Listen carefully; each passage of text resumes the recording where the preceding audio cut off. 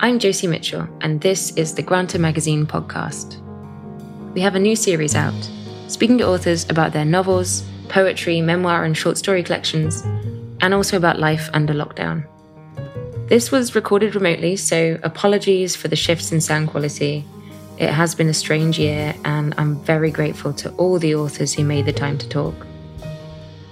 In today's episode, I'm here, or sort of here, whatever here means, with Joanna Kavanagh, author of Zed, a sci-fi dystopia that brings to life our anxieties about the psychological cost of surveillance capitalism and virtual reality.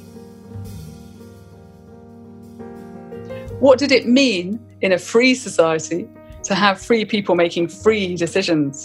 Should free people occasionally be enticed towards decisions that might make them ultimately more free than the original decisions they might have taken, had they taken their decisions freely? Hi Joe. Thanks so much for joining us on the podcast. Thank you for having me. We're going to be talking about your novel Zed, which came out last year with Faber. I think it's a brilliant dystopian takedown of private monopolies, free markets, the dodgy ethics of big tech innovators. And I'm really excited to talk about it. We sort of tried to bring books that felt like they were really apt to the series. And I think this one is weirdly apt with this year. Thank you. I thought what we could start with is, given we're doing this remotely, maybe we could give a sense of where we both are in the world. So where are you based? I'm in North Oxfordshire, and I'm looking out at a field where there's this thunderstorm rolling around. And in this field, since lockdown began, this field's been really busy. It kind of, for a while, there were all these cows giving birth, which was kind of both really surreal and really ordinary at the same time. So there's been this amazing, prolific series of calves bouncing around. They're all kind of carrying on. That's the weird thing. Of course, the spring continued despite our sort of unsettling and catastrophic era. How about you? Where are you? I'm in South London. I feel like that thunderstorm passed through about maybe half an hour ago. Absolutely crazy rain. It has been really interesting actually listening to different authors, because I think where you found yourself in a way at the beginning of lockdown is sort of where you stay, and people... Yeah. I think there was that sense, wasn't there? I was thinking a lot about dystopian fiction and where they ended, because it felt a bit like reality had been hacked by a dystopian novelist. As a dystopia writer, were you somebody who saw this coming or had your eye on the horizon with sort of the signs? No, I didn't see. It's so interesting because I guess, when we talk about futures and we predict futures, those kind of predictions feel very tangible and we discuss them very fervently, inevitably. And then there's that future that absolutely nobody really considers. Although, obviously serious medical experts were considering it. And, there were, as we now know, lots of kind of pre-runs that, alas, the conclusions of which were apparently discarded. Did you have a sense that something was coming? I think I'm generally a pessimist, so I think perhaps that just led me to think that things are going to go really badly for humanity, or perhaps I'm just a dystopia addict. So I don't know, but I don't think it meant that I was particularly prepared or had done the right shopping. Right. It was really uncanny. So we're going to talk a bit more about your book, which I think, as we'll come to see, speaks really interestingly to, I guess, the way our society has had to adapt this year, particularly in ways of technology. I thought maybe also you could briefly introduce perhaps the world of Zed, just to give people a sense of context for the reader. Yeah. I was really interested in that first era of the digital revolution. I thought we've been through this extraordinary, massive, seismic revolution. And this, as with so many huge revolutions in technology, we've been through this complete change in consciousness. And I was really interested, when I was growing up, I read modernists and at university, where the way the modernists were in turn responding to that massive seismic shift that they experienced in the early 20th century, and all these technologies like flight and huge cities and skyscrapers, and how Vantage Point changed through all those technologies. And I thought we're in such a situation because we've all been through, anyone who's above the age of 20 has lived through this revolution where, in terms of the effects of the technology, we can now see how it's changed our society. And one of the really interesting aspects is at the level of consciousness, because we all now exist as these kind of avatars and these people existing on these kind of shining tiles in these weird cubist landscapes. I suppose I saw it as just a parallel version of our world with certain aspects exaggerated. And so more time online, although actually, of course, I hadn't foreseen how much time we'd all be spending on these kind of virtual calls. There's this kind of idea that surveillance is intrinsic and no longer questioned, which is something that I think is very troubling as a possibility, where it's just become the norm, mass surveillance, and it's even justified as a common good. And so this kind of overarching company, Beetle, which is my imagined tech company, can sort of perfect humans and give them the best experience by judging all the time what's best for them and what they most want to do next. I thought this was just a shift slightly to the side of what's going on at the moment. I didn't want to write directly documentary, but it's just slightly moved a bit to the side. Although I think that probably society has slightly moved to that side in the 6 months of 2020, to be honest. But yeah, no, I agree. So the section I'm going to read it's very much about this question of freedom within a society where it's kind of being run as a utopia, where sort of individual freedom is presented as something that has to be kind of offset against this collective good. Here we go. The notion of free will is fundamental to major religious systems and philosophies, as well as to the predictive life chain. The predictive life chain indeed operated on the assumption that free will was inevitable, but that even free humans may exert their free will in predictable ways. The more data you, meaning it, can amass, the more accurate these predictions will be. Thus, people can be as free as anything, and yet societies can be orderly as well. This only worked if people were free in predictable ways, and failed to work if they became free in ways that were not predicted by the life chain. It was a subtle balance. As the predictive life chain began to suffer from anomalies, so the thoughts of Beetle's key operators and very intelligent personal assistants turned once more to this ancient philosophical question of free will. When was free will a good thing, and when was it an irritant? How might people be free in a way that was generally advantageous to society, rather than in a way that threatened the equilibrium? What did it mean in a free society to have free people making free decisions? Should free people occasionally be enticed towards decisions that might make them ultimately more free than the original decisions they might have taken, had they taken their decisions freely? And if decisions that were made less freely made people more free in the end, was free will actually such a good thing after all? Brilliant. It's a great introduction. I think your dystopia probably got under my skin because before this podcast, I was Googling defamation and libel laws, worried I'd get in trouble for bad-mouthing Facebook or Google. So I had this idea. I mean, Beetle is, as you've discerned rightly, it's kind of a sort of an amalgam of all the massive companies, the big tech companies that we have now. Naming no names, but these huge tech companies that kind of began with these really utopian ideas, or on this kind of wave of early cyber utopia in the late 90s, early noughts, with this sense that, the internet was this amazing possibility, which it was. I absolutely, I think embraced that and felt that very much. And this place where people would be free to debate anything. I was very interested in that trajectory of the tech utopians into these kind of positions of absolute power. First of all, kind of unprecedented wealth creation. I mean, the sort of levels of personal wealth are extraordinary. And also power, because through the way in which data mining, this enormous kind of incredible sort of gold rush of data mining, and the way that collecting data became so lucrative, this has obviously gathered this enormous knowledge about individuals. The book, I think in particular, takes aim at surveillance capitalism, right? Yeah. And I think does so very well. I know you, I think I saw somewhere that you cited Shoshana Zuboff's book. What would you say are the really exciting things about her thinking? Yeah, so I was so excited by that book because actually when it came out, I'd just written Zed.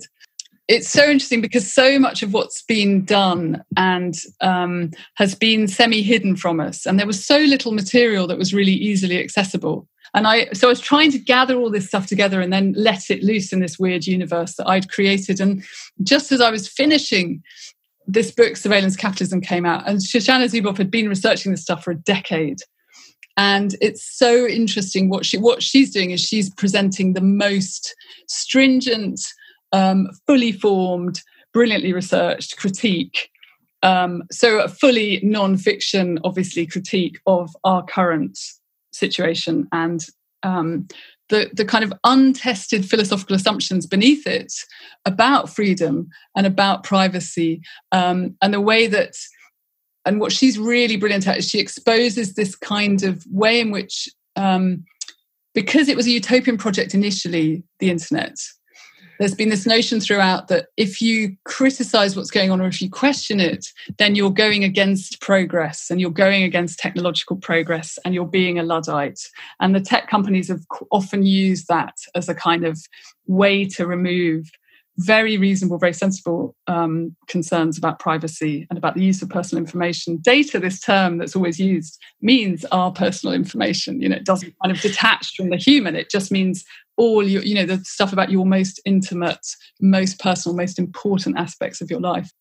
You know, in a novel, it's not a schematic thing, and you don't kind of present problems, pose specific solutions. You're trying to create a sort of atmosphere and, you know, kind of scenario. But I really like Zuboff goes through what can be done in terms of law, you know, what can be done to regulate. And really, she says the trade in personal information should be ended. It's literally, you just stop it and you no longer have it as a economic commodity. And so that's a really radical proposal, which I thought was really interesting, came at just the right time, I think. One thing that I think works really well in fiction and which is explored, I think, really nicely in Zed is these more personal ways that experience plays out on an individual level. So the uncanny experiences of speaking to an artificial intelligence or changing your behavior unconsciously to avoid that surveillance. One of the things you describe in the book is everyone having these completely blank faces, presumably because, you know, facial recognition software is so ubiquitous that people are just instinctively closing down that part of their communication. Are there ways that, I'm really curious actually, like, are there ways that you would identify that you already change your behavior to avoid surveillance? Yeah, so that's so interesting, that whole question that, so in terms of the micro expressions, that's something that's coming through. That's a technology where, you know, you're kind of being watched even for tiny micro expressions, and then you're being assessed as possibly depressed or possibly of interest to your health insurer, or, you know, there's that whole, again, very dystopian possibility within the technology, which, you know, you sort of think these things are being brought in again without debate, without kind of any sort of democratic process. I thought about what do we all do to disguise ourselves? And, you know, of course, I think, again, it's the thing about the panopticon, and Orwell writes about this in 1984. If you know you're being watched, you of course change your behavior. That's why the panopticon works. You know, as soon as you know you're being watched. And if I know lots of people who said when they realized that emails were being read, that was a huge transition. Their entire, the whole register they adopted in emails when they realized they were public altered entirely. And so with Siri, I felt very sorry for Siri because, you know, my children kind of had a brief love affair with Siri, and they spent huge amounts of time with him, and he was very patient. And, you know, of course, we anthropomorphize these AIs, and I felt sometimes they were a little bit, you know, over testing of him. They kind of asked too much of him, and I started to feel this compassion for Siri. And I sometimes would say, "Why don't you give Siri a rest?" I think I've turned off Siri on my phone because I don't think I mean, as I understand it, it's Siri is always listening. I was talking with my housemate a couple of months ago about us getting a Wi-Fi extender for our house. It was a casual conversation. I'm pretty sure I've never said the word Wi-Fi extender or Googled the word Wi-Fi extender before. Yeah. I just, we wanted to watch films in the kitchen. And then the next day I had an advert for a Wi-Fi extender. And I felt profoundly betrayed by Siri, who had been listening and had sold that information to someone who was then trying to advertise to me. Yes. Yeah. I know. And it's insane. And I think the weird thing is, so because of this kind of thing that it was all online and the online world was different, and because of all these wonderful utopian prospects at the beginning about the Declaration of the Freedom of Cyberspace and let's not regulate the cyber land and let's all be kind of free in it.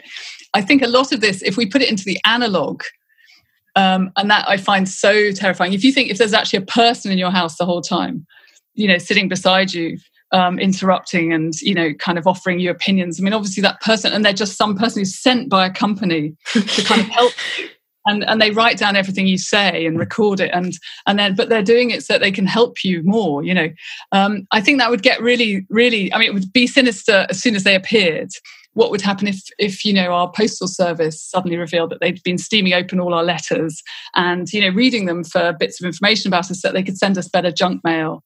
And obviously, first of all, that's illegal, and they'd be fined, and there'd be an enormous scandal. Whoever had been opening it, would be that would be a criminal offence. But I think also that wouldn't just continue once that massive scandal had occurred.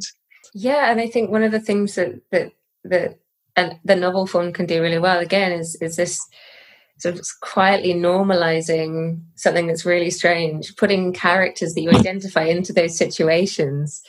And then you think, wait, what? No, this is a totalitarian world. How can you know all of that information and have sort of fingers in the pies of the state and the judicial system and the prison system and all these things? It's one thing that your novel really made me think about was this difference between a customer and a citizen. I think it does. The world of Zed does a really interesting job of blurring that boundary. I'm curious whether you think, is that something that you think is happening, that you're witnessing in the quote unquote real world?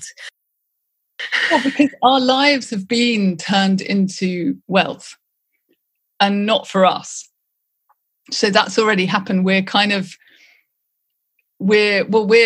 We've become, in a sense, and again, Zuboff writes about this, we've become the thing that is sold to the customers. So we, without being consulted, have become the product, essentially. And then the customers are, the people who receive the data in order to sell to us or kind of nudge us towards certain things or, make better predictions about us. And so that, as you say, that the absence there is the citizen. Where is the citizen in that? And again, the whole point of a citizen is that this idea that the citizen is private, and that's every democracy permits privacy to citizens and actually ideally transparency to the people who govern them. That's really the democratic ratio, that we can assess and hold accountable those who claim to be in charge, and that we are ourselves permitted privacy. And that's the kind of democratic deal, you hope. But we don't have that. And so if you're talking about citizens, there's something incredibly damaged about that relationship and the relationship of power. What's your relationship to technology? I was kind of curious whether writing the book changed it. Clearly you still have Siri, which I was slightly surprised by. I can't get rid of him, clearly. I mean, he sort of, I thought I had, but he's come back. I suppose I worked, my first job after leaving university, I was working as a copywriter for an e-commerce company in New York in the late 90s, early noughts. And that was, so seeing that, I was really interested in the internet. And I worked just slightly after that on The Guardian's online site as the online environment editor. And I thought the early web was really fascinating. I think it did present a completely novel phase, and it was a really beautiful technology because you could communicate across hierarchies, and so I was really interested and engaged in a lot of that. So I don't come at it, and I think actually I come at it from a position then of sort of liking it in many respects, but being slightly horrified or highly horrified by that sort of those emergent monopolies.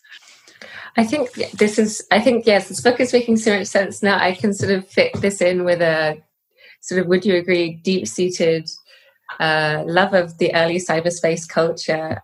Yes, and that was all about ideas and words and the beauty of discussing through words. That was the amazing thing about the early cyberspace.